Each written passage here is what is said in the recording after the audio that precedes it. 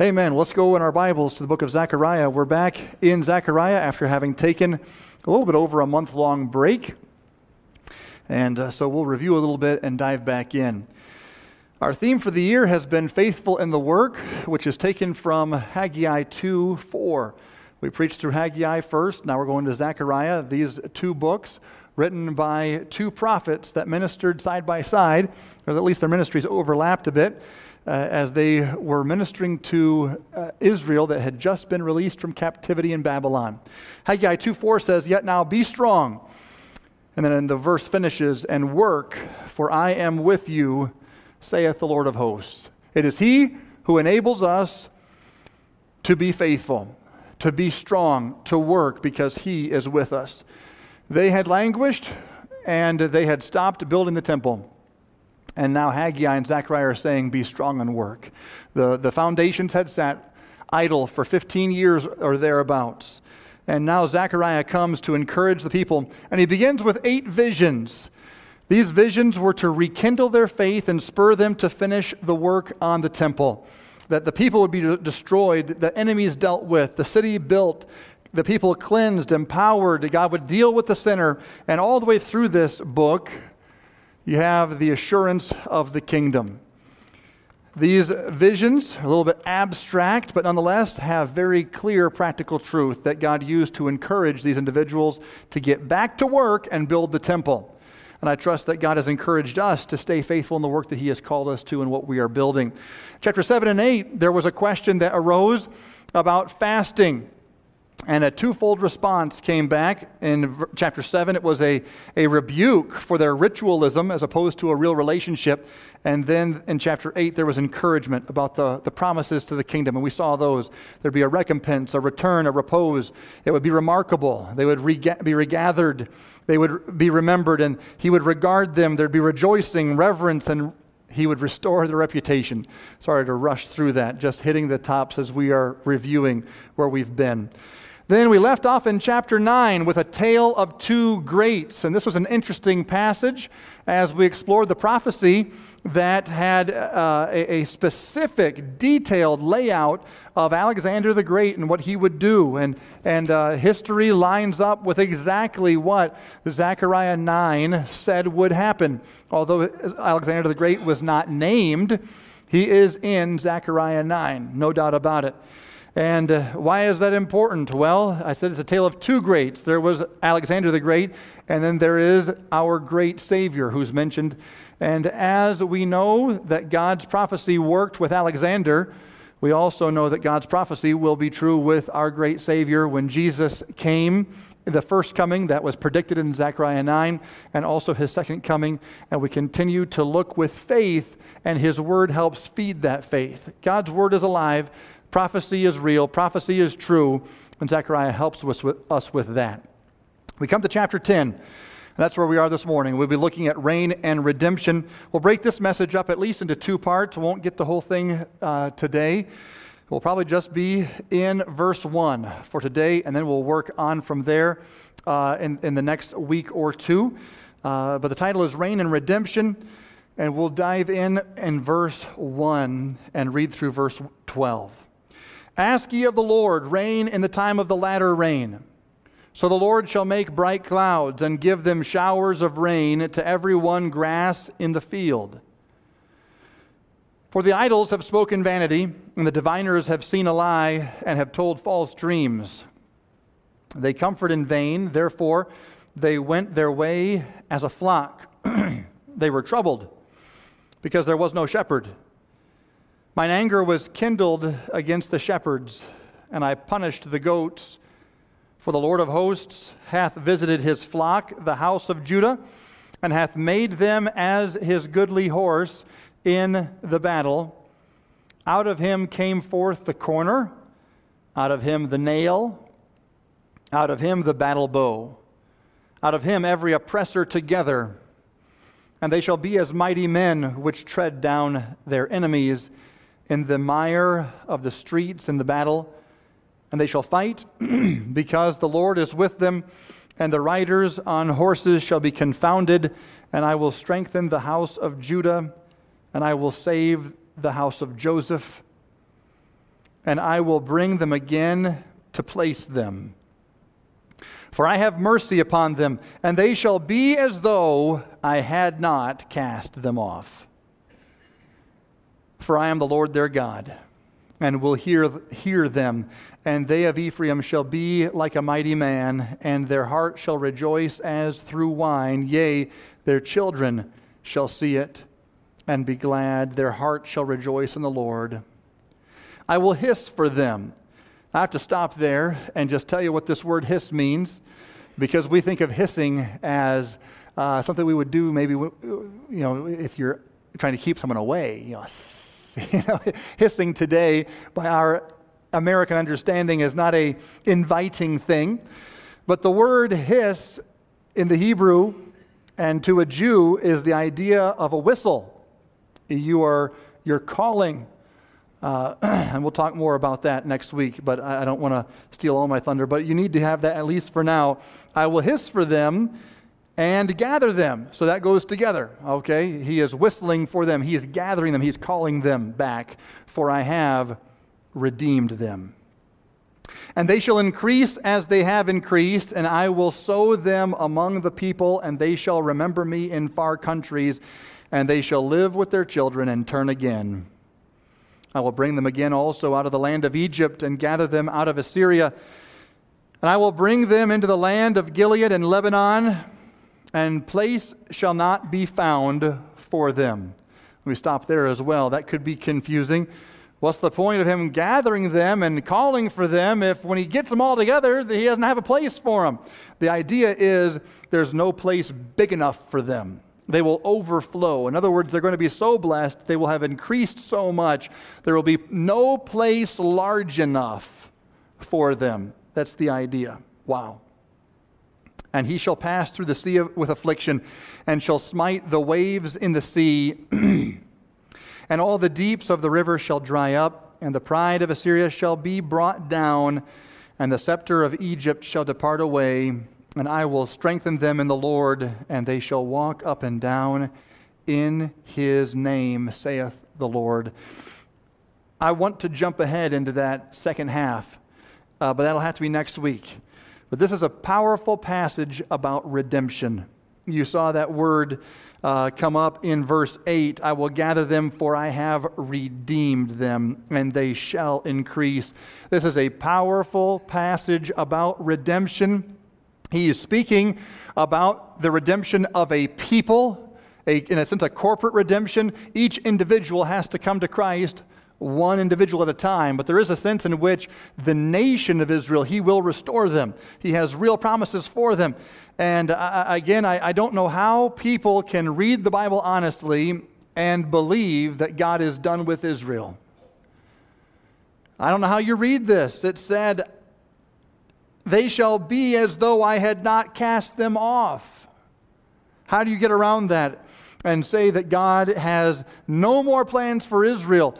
The Word of God is so clear. And also I would say another question, not just how do you come to that conclusion despite the Scriptures, but I would also ask, why would you want to?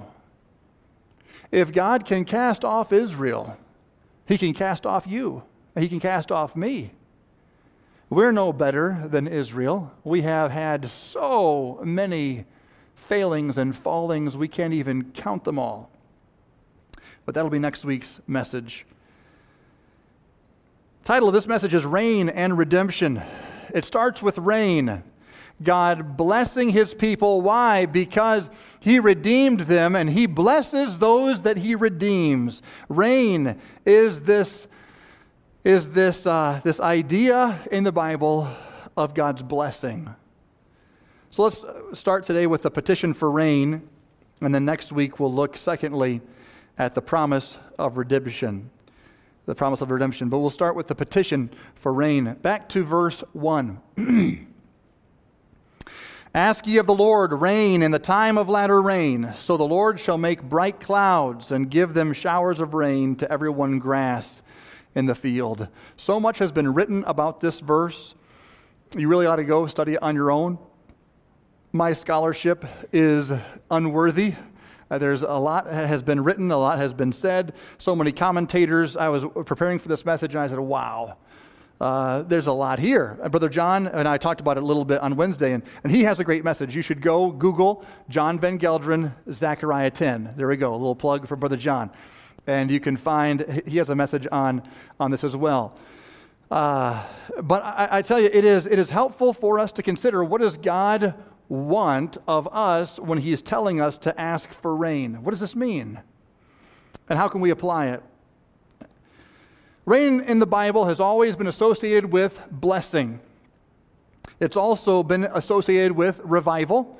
As you have parched land, and then rain comes, and the cracks now become mud, and then out come this new life, right? This revival, and that's the kind of the imagery we use for revival: new life, or life again. And Isaiah 44:3 is another great passage. I will pour water upon him that is thirsty, and floods upon the dry ground. I will pour my Spirit upon him. And we see that in a corporate sense. We see it in an individual sense. But rain in the Bible has always been associated with God's blessing. And specifically here we're dealing with God's blessing to His people. And as in the rest of the book, there is both a physical and a spiritual reality to the matter of rain. You saw this as we've gone through the book of Zechariah. There would be a prophecy that would have a future fulfillment, but also a present fulfillment. If you've been in this series with us, you have seen this over and over and over and over. He mentions something that's going to take place for those people right there, as kind of a foretaste of what He's going to do in the millennial kingdom or thereabouts. So it's been asked, is this talking about literal rain or spiritual rain? Ask ye of the Lord rain in the time of latter rain. So the Lord shall make bright clouds and give them showers of rain to everyone grass in the field. Is it talking about literal rain or spiritual rain? And I would say both. There was the promise of literal rain, but it was also to be an illustration of what He was going to do as far as a spiritual truth. So let's look first at the literal aspect of this. He speaks of the former and the latter rain, and you see this also many other times in the Scripture. Jeremiah 5:24, neither say I they in their heart, let us now fear the Lord our God, that giveth rain, both the former and the latter, in His season. He reserveth unto us the appointed weeks of the harvest. So the former and latter rain is from God. It's blessing from God. Joel 2:23, be glad then, ye children of Zion, and rejoice in the Lord your God, for He hath given you the former rain moderately, and He will cause to come down for you the rain, the former rain, and the latter rain in the first month. The former rain, that's the early rain. The latter rain, that is the later rain. So let's talk about this. We Midwesterners know about the seasons. By the way, not everybody knows about the seasons. Did you know that? Did you know that not everybody has 4 seasons? Yeah, that is the truth. We have 4 seasons, so this is a great place to be. And we talk about winter, spring, summer, fall. We all know exactly what we're talking about. Well, when they talk about the former rain and the latter rain, they knew exactly what they were talking about. That was their life. That's how they drew it up. They had a former rain, they had a latter rain, and they had a dry spell where nothing ever grew. And if you have ever been to Israel, I have not, or you've seen pictures, you know there's a lot of desert around there. And there is some rain in times, but when it's not rainy season, there is no rain whatsoever. I'll read a little bit from one author. There was the former and the latter rain. The former rain was in autumn, a little before or about seed time. The latter was in spring, a little before harvest, which is here referred to. And between, other than those rains, there was seldom any other rain. So there was the former rain, there would be some little showers in between, okay, and then the latter rain, but then there was just dry spell. That was it. He said you could expect by June, July, there would never be a drop of rain. And he goes on in a lot more detail given about that. But the bottom line there is they expected the rain to come in this season. They did not expect it to come Otherwise, in 1 Samuel 12:17, it says, "Is it not wheat harvest today? I will call unto the Lord," Samuel saying this, "and he shall send thunder and rain, that ye may perceive, and that ye see that your wickedness is great, which ye have done in the sight of the Lord, and asking you a king." What was this about? Long story, we're just jumping into it, but Samuel said, today I'm going to send thunder and rain when it wasn't rainy season. Rain is almost always a picture of blessing in the Bible, but there are a couple exceptions, and this was one of them, where God says, "I'm going to send the rain at your harvest," and the rain destroyed the harvest. That was a time where he was trying to get a hold of them, get their attention, because they had sinned against him, and asking for a king, they did not want him to be their king. In other words, they did not expect rain at that time of the year. This was a dependable cycle. This was very regular, you might say routine, normal, for rain to come in the former and the latter rain. When the rain came in the former rain, it would make the ground moist and pliable so that they could plow and they could get the seed in the ground. Without the former rain, they could never even get through the earth. It'd be as hard as concrete, and the seeds would not sprout. Without the latter rain, just before harvest, when everything is just starting to come out and be ready for harvest, without that latter rain, there wouldn't be enough energy, and all of the fruit would wilt, and they would come just short of having a harvest. These were very, very important for their life and for their livelihood. Let's just break down a few things here as we're looking at this very literally. What is it talking about? So it's talking about real rain and also real clouds, bright clouds you see there in Zechariah 10:1. What are we talking about here? Lightning and thunder, a real fireworks show made by God in the heavens. How many of you like a good thunderstorm? Anybody like that? We have a lot of you. Okay, my wife is like that. It'll be lightning and thunder and crazy, and my kids and I are inside hiding, and my wife is out there like, "Wow, this is amazing, this is great." It is pretty spectacular if you're into that. And this has been interpreted all sorts of different ways. As I got into this message and preparing it, it was amazing how much has been said about all of this. And I'm not going to go down all of those trails. Some people have said that the bright clouds are referring to the fiery preachers of the church age. I don't know about all that. Okay, yeah, do your own study. It's very picturesque, and you can go a lot of different ways with it.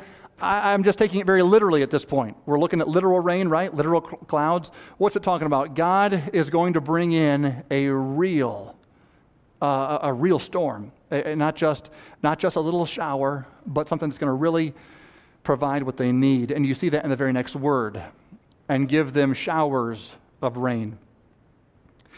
This is a different word than that first word we saw, which is just a rain shower. When we were in Ireland, you'd be walking along and there'd be this mist, just a steady mist, and the greeting on that day would be "soft day." Okay, that's what they'd say. You walk by, "Soft day." All right, just a soft rain. Well, it didn't do that much. But this word is definitely different. This word shower is the idea of a heavy, productive, plentiful rain. A gully washer. But, on the other hand, as one author that I read pointed out, not so torrential as to do damage. Because again, this was to be a blessing. This was not a destructive rain. It was a heavy, fruitful, plentiful rain. So God's promising, you ask for rain, and I'm going to give you rain and a light show to go with it. And it's going to be everything you need, and it's going to produce something. This is so important, and we'll talk about this more in a moment. But for now, just suffice it to say, this will produce a plenteous harvest. To everyone, grass in the field. Healthy cattle equals healthy people. We don't eat the grass, but we eat the cows that eat the grass. I do anyway. Whatever you do is between you and your fork. But I'm all about it, man. I like that grass-fed beef And he said, I'm going to give you lots of rain, and the cattle are going to be healthy, and you're going to be healthy, and it's going to be great. So what is this all about for these people? Well, as far as the prophetical aspect of this literal reign, there is going to be a reign in the millennial kingdom such as Israel has never seen. We'll see this in Isaiah 35, verse 1. The wilderness and the solitary place shall be glad for them, and the desert shall rejoice and blossom as the rose. It shall blossom abundantly and rejoice, even with the joy and singing. The glory of Lebanon shall be given unto it, the excellency of Carmel and Sharon. They shall see the glory of the Lord and the excellency of our God. The wilderness and the desert will blossom. One day there will be a literal kingdom. Israel will be literally regathered. Jesus will literally reign. And he's not going to reign in a desert, folks. I don't know what you picture when you picture the millennial kingdom and Christ sets up his throne on earth and you picture the arid desert. My parents went overseas to Israel for their 40th anniversary. They came back with a lot of pictures, and I tell you what, it was a lot of desert. Dry. When you think of the millennial kingdom, do not think of that. Think of a desert that bursts forth with blossoms and green because of the literal rain that will come. Then the eyes of the blind shall be opened. Some amazing things are going to happen. The eyes of the blind shall be opened. The ears of the deaf shall be unstopped. Then the lame man shall leap as a hart, that's a deer. The tongue of the dumb will sing. For in the wilderness shall waters break out, and streams in the desert, and the parched ground shall become a pool, and the thirsty land springs of water. In the habitation of dragons, where each lay, shall grass with reeds and rushes. God will pour out a real rain, and in the kingdom we're going to have, it's going to be amazing. People getting healed, and God's presence, and a lush, beautiful land, and health. God does plan to bless Israel. And again, I don't see how you can get around it.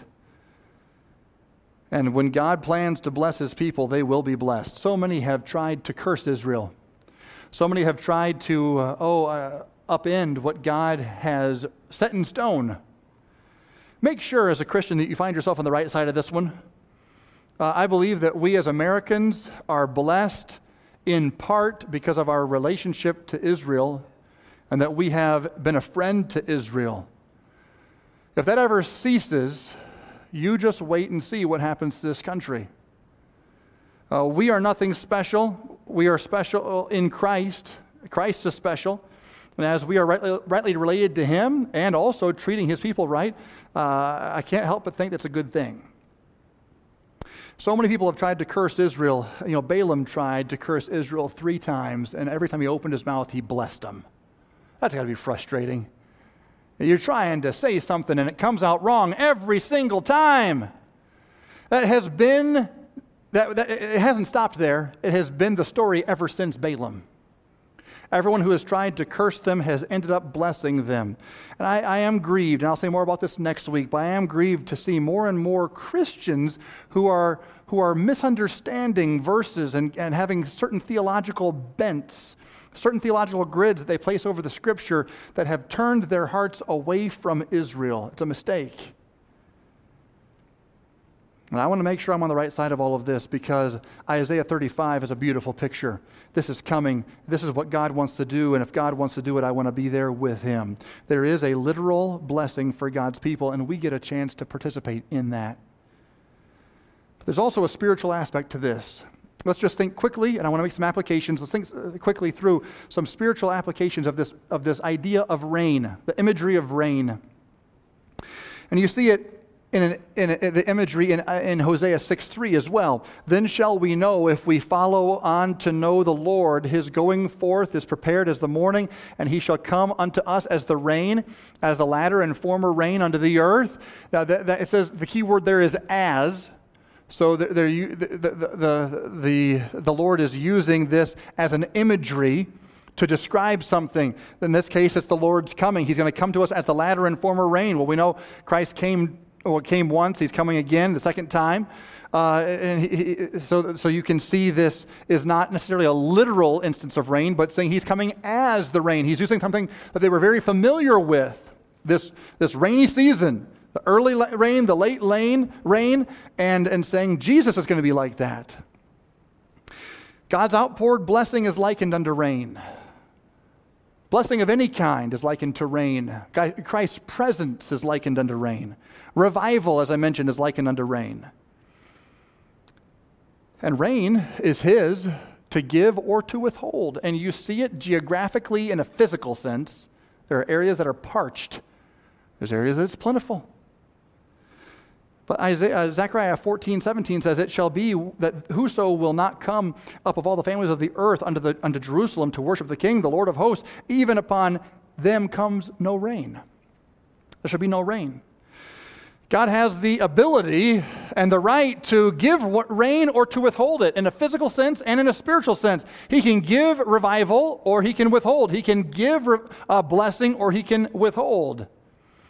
What we need to do, and I'll say more about this towards the end of the message, but we need to make sure that we are seeking the blesser, not just the blessing. Seek the one who gives the rain, the giver. And I think for so many, we get off on that.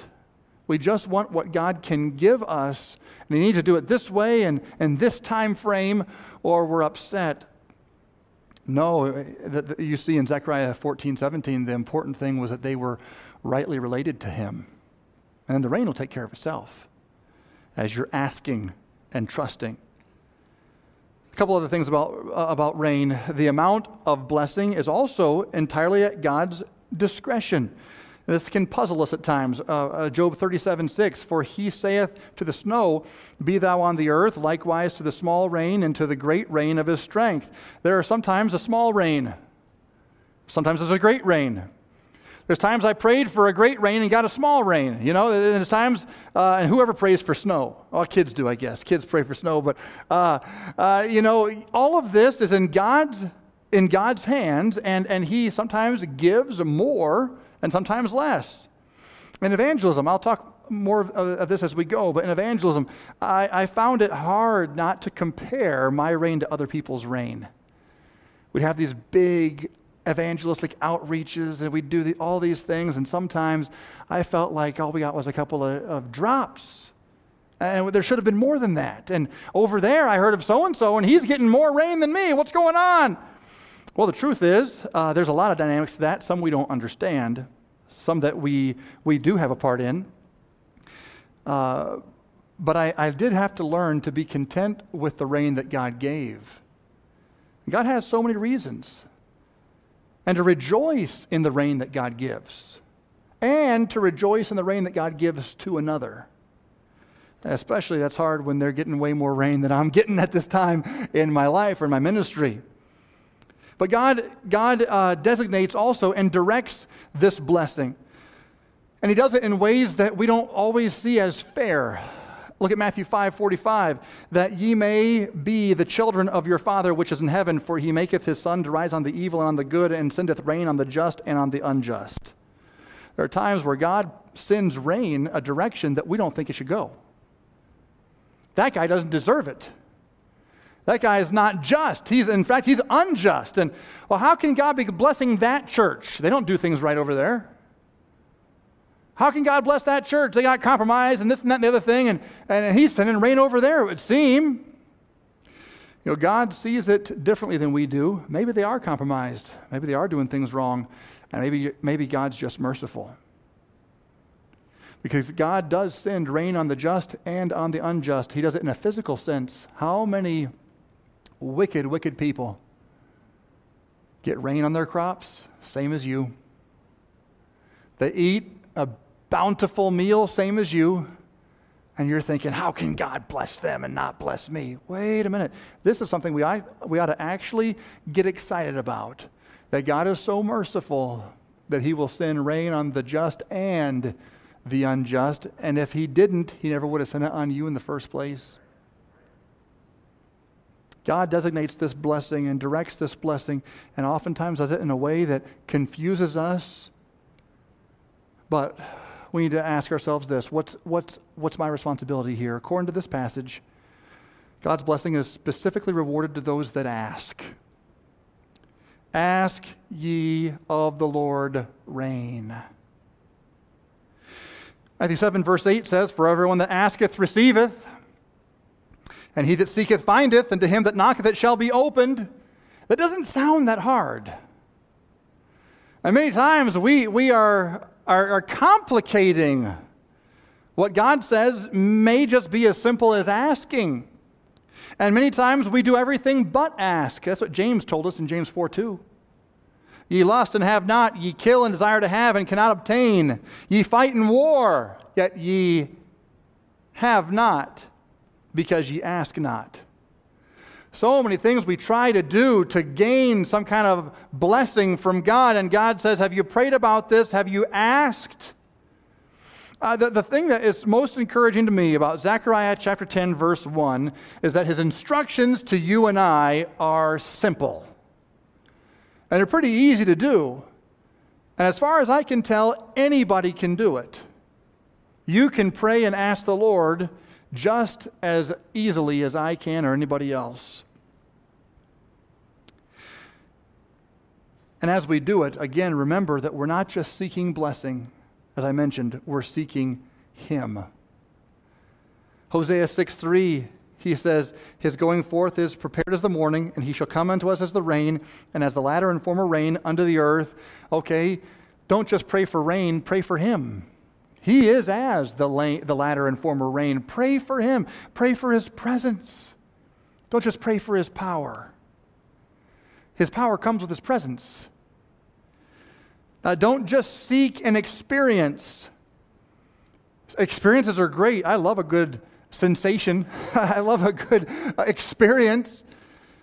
But if He gets lost in the experience, then all you have is something that comes and goes. Experiences can be very short-lived.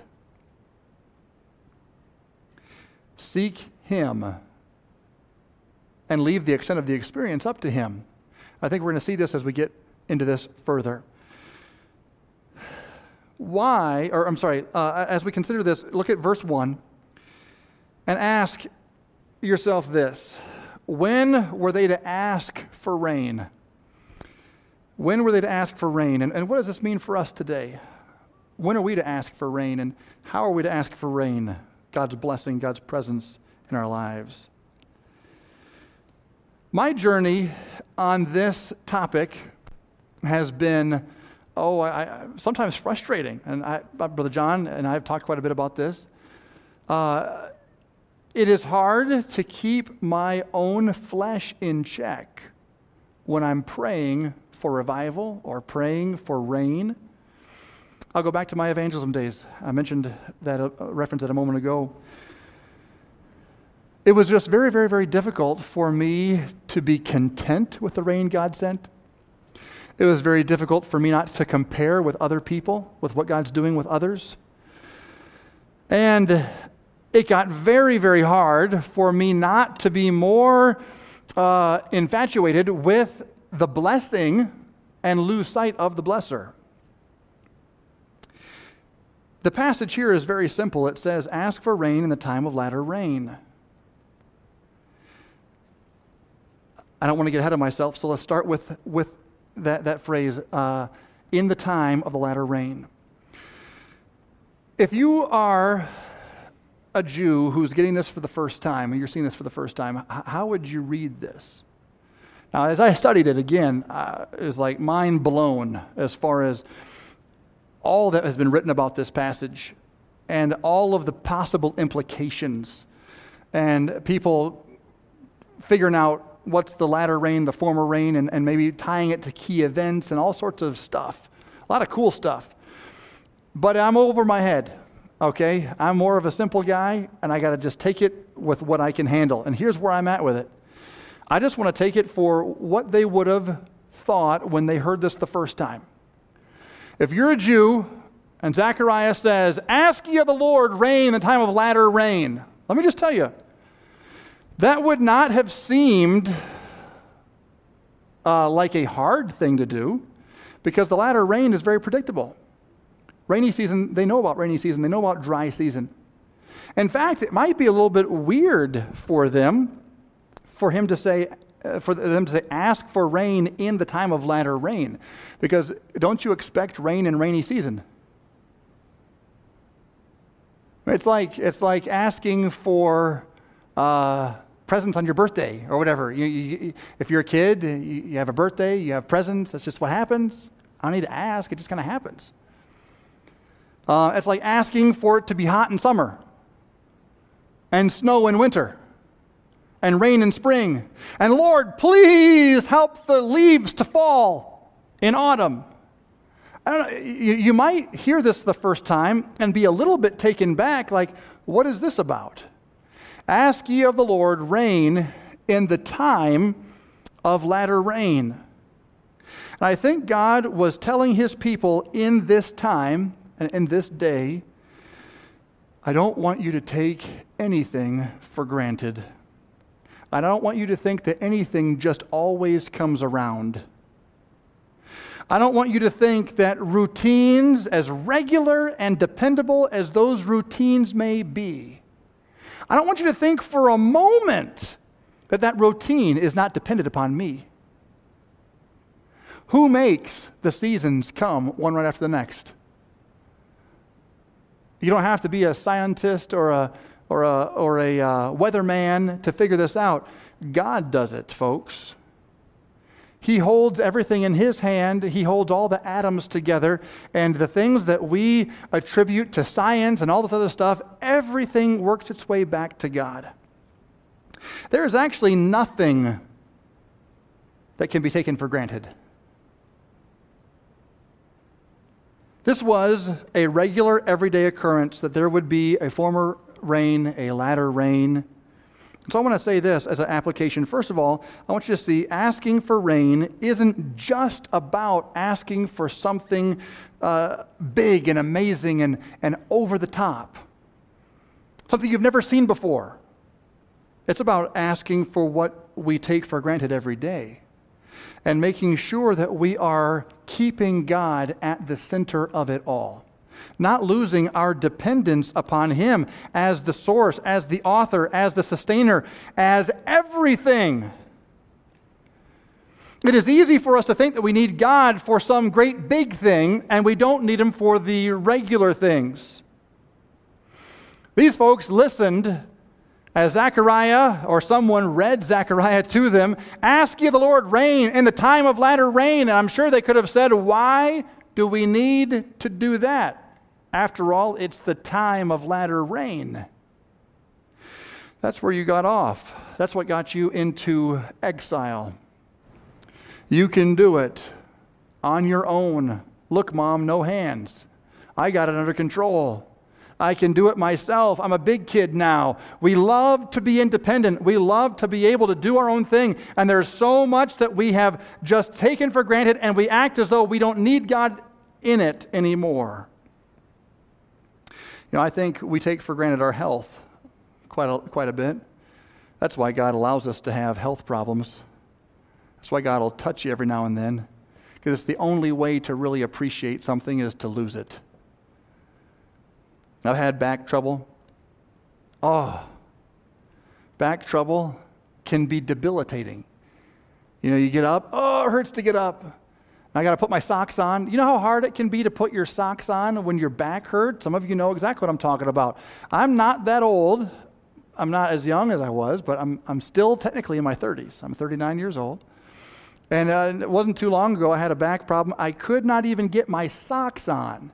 It just kind of slows you down. It makes you think, what in the world? I can't get my socks on. There's a lot of people who can't get their socks on. They've learned to be grateful for their health. Lord, I need you to be healthy. I need you to have strength. I need you for the energy and the vitality to do what you've called me to do. Lord, I need you every day. Every breath is from you. Everything I have is from you. I don't want to take anything for granted. I need to make sure I recognize that my financial provision is from him. Don't take that for granted. You get up every morning, you go to your work, the work is always there until it's not. There's an economic crisis that we've had some of that this year and last year. We never saw any of this coming. Coronavirus took us all by surprise, and all of a sudden the world can get turned upside down. We're seeing it more and more, just how quickly things can change. Ask ye of the Lord rain in the time of latter rain. When you would expect, we had winter, summer, fall, winter, spring, summer, fall. Got to get that right. Well, the next season just comes. Keep God in the center of it all. Lord, we need you for our health. We need you for our families. I like to do devotions out of Zechariah since I'm preaching out of it with my family for family devotions. Also, it helps the kids get a little bit longer shelf life on the message. We'll break it down before I preach it all week long. And I tell them what to listen for, and then I quiz them. So Sunday afternoon, they're going to get quizzed. So you pray for my kids. But we've been breaking this down, and I've been asking them, what are the things that we take for granted? Just listening to them. Very interesting. And sometimes we take people for granted, family for granted. And so much is just mere routine. And folks, if we're not careful, we become a godless moralist who goes to church and does all these things, but we do not need God in the center of it at all. You know, it would have been much more impressive for God to tell them to ask for rain in the dry season. Hey, now that'd be something else. No, that wasn't it. He wanted them to depend upon him for what they thought they had under control. In that which they thought was routine, to stay desperate for God even when it looked like the situation was not desperate at all. You know, why is this so important? It'll keep your focus where it's supposed to be, on him, not just chasing what he provides. That's been my struggle of my journey. Oh, God, give this. Oh, God, do that. God, do something huge. And I take him for granted in all the daily little things of life. Asking for rain is not just about asking for the super amazing big things, though we can certainly ask for that. It's asking for him in everything. But also another application here, asking for rain is, simply put, it's about asking for rain and leaving the bright clouds and the showers up to him. Look at the verse. Ask ye of the Lord lightning and thunder and humongous gully washers. Actually, it's not how it read. It's not how it read. And I'm very glad it doesn't read that way. It's simpler than that. Ask of the Lord rain in the time of latter rain, and then set back, and God takes it from there, from the word so to the very end. You and I are done. Well, we're not done. We're still praying. You always pray. Our part goes to the semicolon, okay, the word rain. His part goes to the rest of the verse, and it's great to see what he does. Showers of rain, bright clouds. Those of you who like a good lightning show, here it is. God can do that. But here's the trick, at least for me. I can get caught up asking for the gully washers and the lightning and the thunder. I love thunder. I do love thunder. I like big, loud booms. When we had fireworks as a kid, we lived across the street from the baseball field where they set off the fireworks. We lived in one of the small redneck towns where like 75% of the village budget went for fireworks. You know, it was crazy. And people would drive from miles around, and they would camp out all day long to get their spot. We lived across the street. We wouldn't have to camp out. We'd wait till the 5 minutes before and walk all the way down to where the guys were shooting them off. We would set up right by that little red fence that'd keep you out with that little orange, the orange caution fence. I'd lay down because I wanted to feel it. I sometimes would watch fireworks with my eyes closed. I just liked the boom. You know, the louder the better. You know, I still see, even in a spiritual sense, I want to feel it. I want it to be big. I want it to be huge. It's got to be amazing. It's got to be, Lord, over the top. And I have found myself in my life chasing clouds and chasing showers and missing Him. A spiritual storm chaser. There's movies about these storm chasers and stuff. Not necessarily recommending any of that, but storm chasers are kind of a crazy crowd. They are a little bit crazy. They're adrenaline junkies. They take their life in their hands. They're always chasing the next big thing. And as soon as that one big thing is gone, we're going to the next. I heard there's a tornado in Kansas. Let's get in the car. Let's go. Let's chase another tornado. That is not a good way to live the Christian life. It's also very dangerous, and there's a lot of casualties in that crowd. I'm just being honest with you, I have found myself just again and again and again tempted toward that. Just chase the storms, chase the clouds. And when you do it, you find yourself, surprisingly, never satisfied. Just ask for rain. Just ask for Him. Everything He gives is a big deal, remember? Don't get off track with the bright clouds and all the lightning, all the thunder. Ask for rain, and then God takes care of the rest, and He never lets you down. He never lets you down. By the way, by chasing the storm clouds, by chasing the great, huge things, sometimes I think we inhibit God from being at liberty to give it. Because then we would take the glory for it. I prayed for that exact lightning and that exact thunder and that exact huge gully washer, and I must have the faith of the ages because I called it down like Elijah of old, and wow. And God said, I can't share my glory. I would have actually loved to have done it. Was actually maybe planning on do it, can't do it because you got to get out of the way. Ask for rain. In the time of latter rain, in other words, I'm just depending on Him in everything, drawing close to Him in everything. When I think I got it, I'm looking to Him. And ultimately, here's the last application. Asking for rain results in everyone being satisfied by the grass of the field. Look at that verse. To everyone grass in the field. Now, this is something I'm very burdened about. If you're just a spiritual storm chaser, you never eat of the grass. You're always just running, and chasing more, a bigger thing. There's something there. You're not being fed.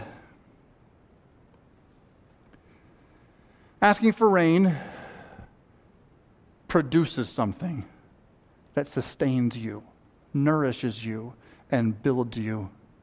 And if you're chasing something that doesn't do that, something's wrong. And that's not what this is about. I think for some, asking for rain is chasing a carrot. Sometimes it's a moving goalpost. We're never, ever quite there. There's never, ever really that move of God. We're never really quite sure if we're in revival or if it is revival. Well, we could have had it, but maybe some of us just weren't where we're supposed to be, and then there's pressure. Oh, I got to do more and pray harder and be better and blah, blah, blah, blah, blah. And it becomes this almost meritorious thing of seeking something from God as opposed to seeking God.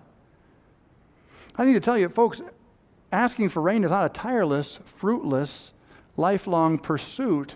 How can asking for rain be so dry?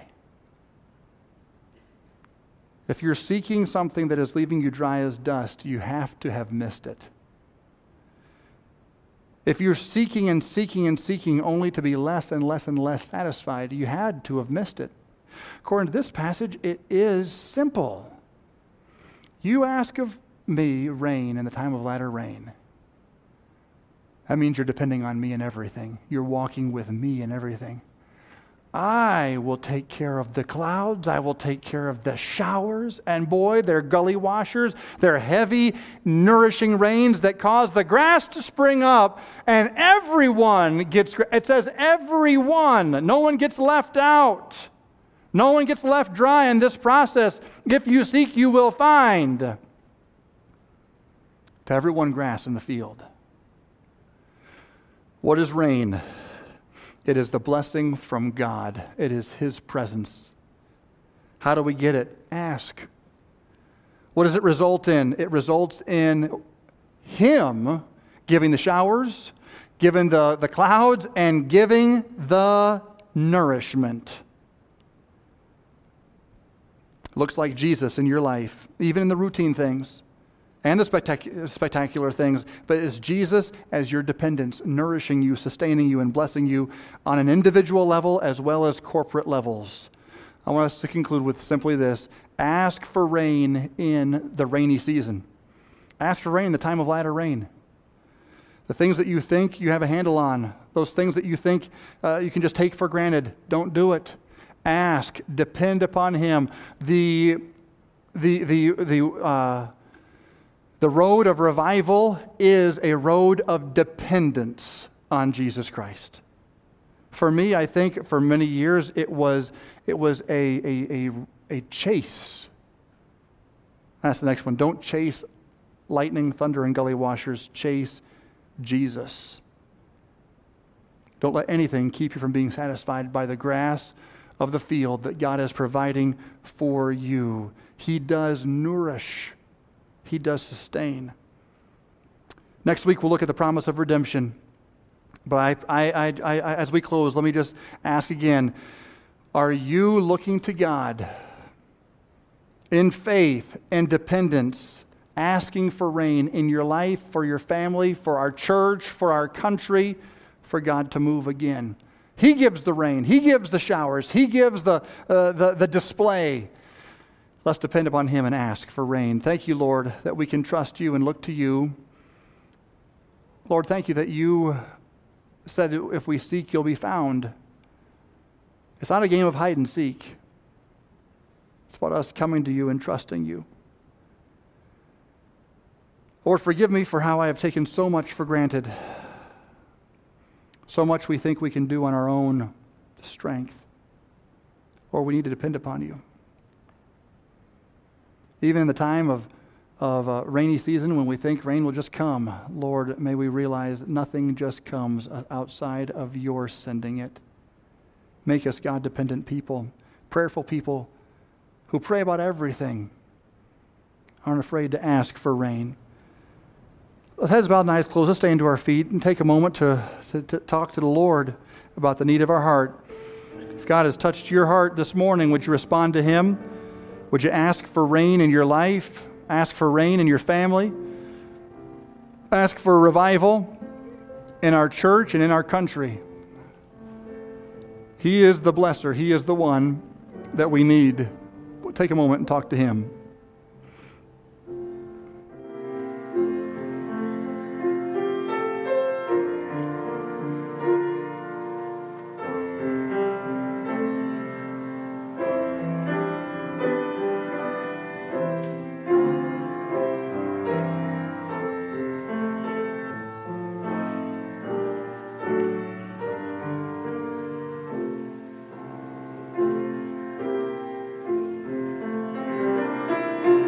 You don't know the Lord as your Savior.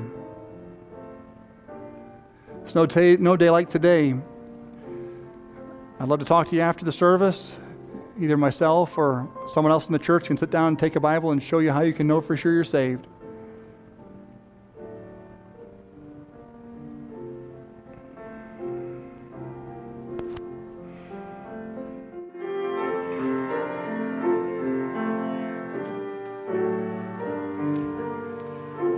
Let's close with a word of prayer. We'll look forward to being back tonight at 6 for our life groups.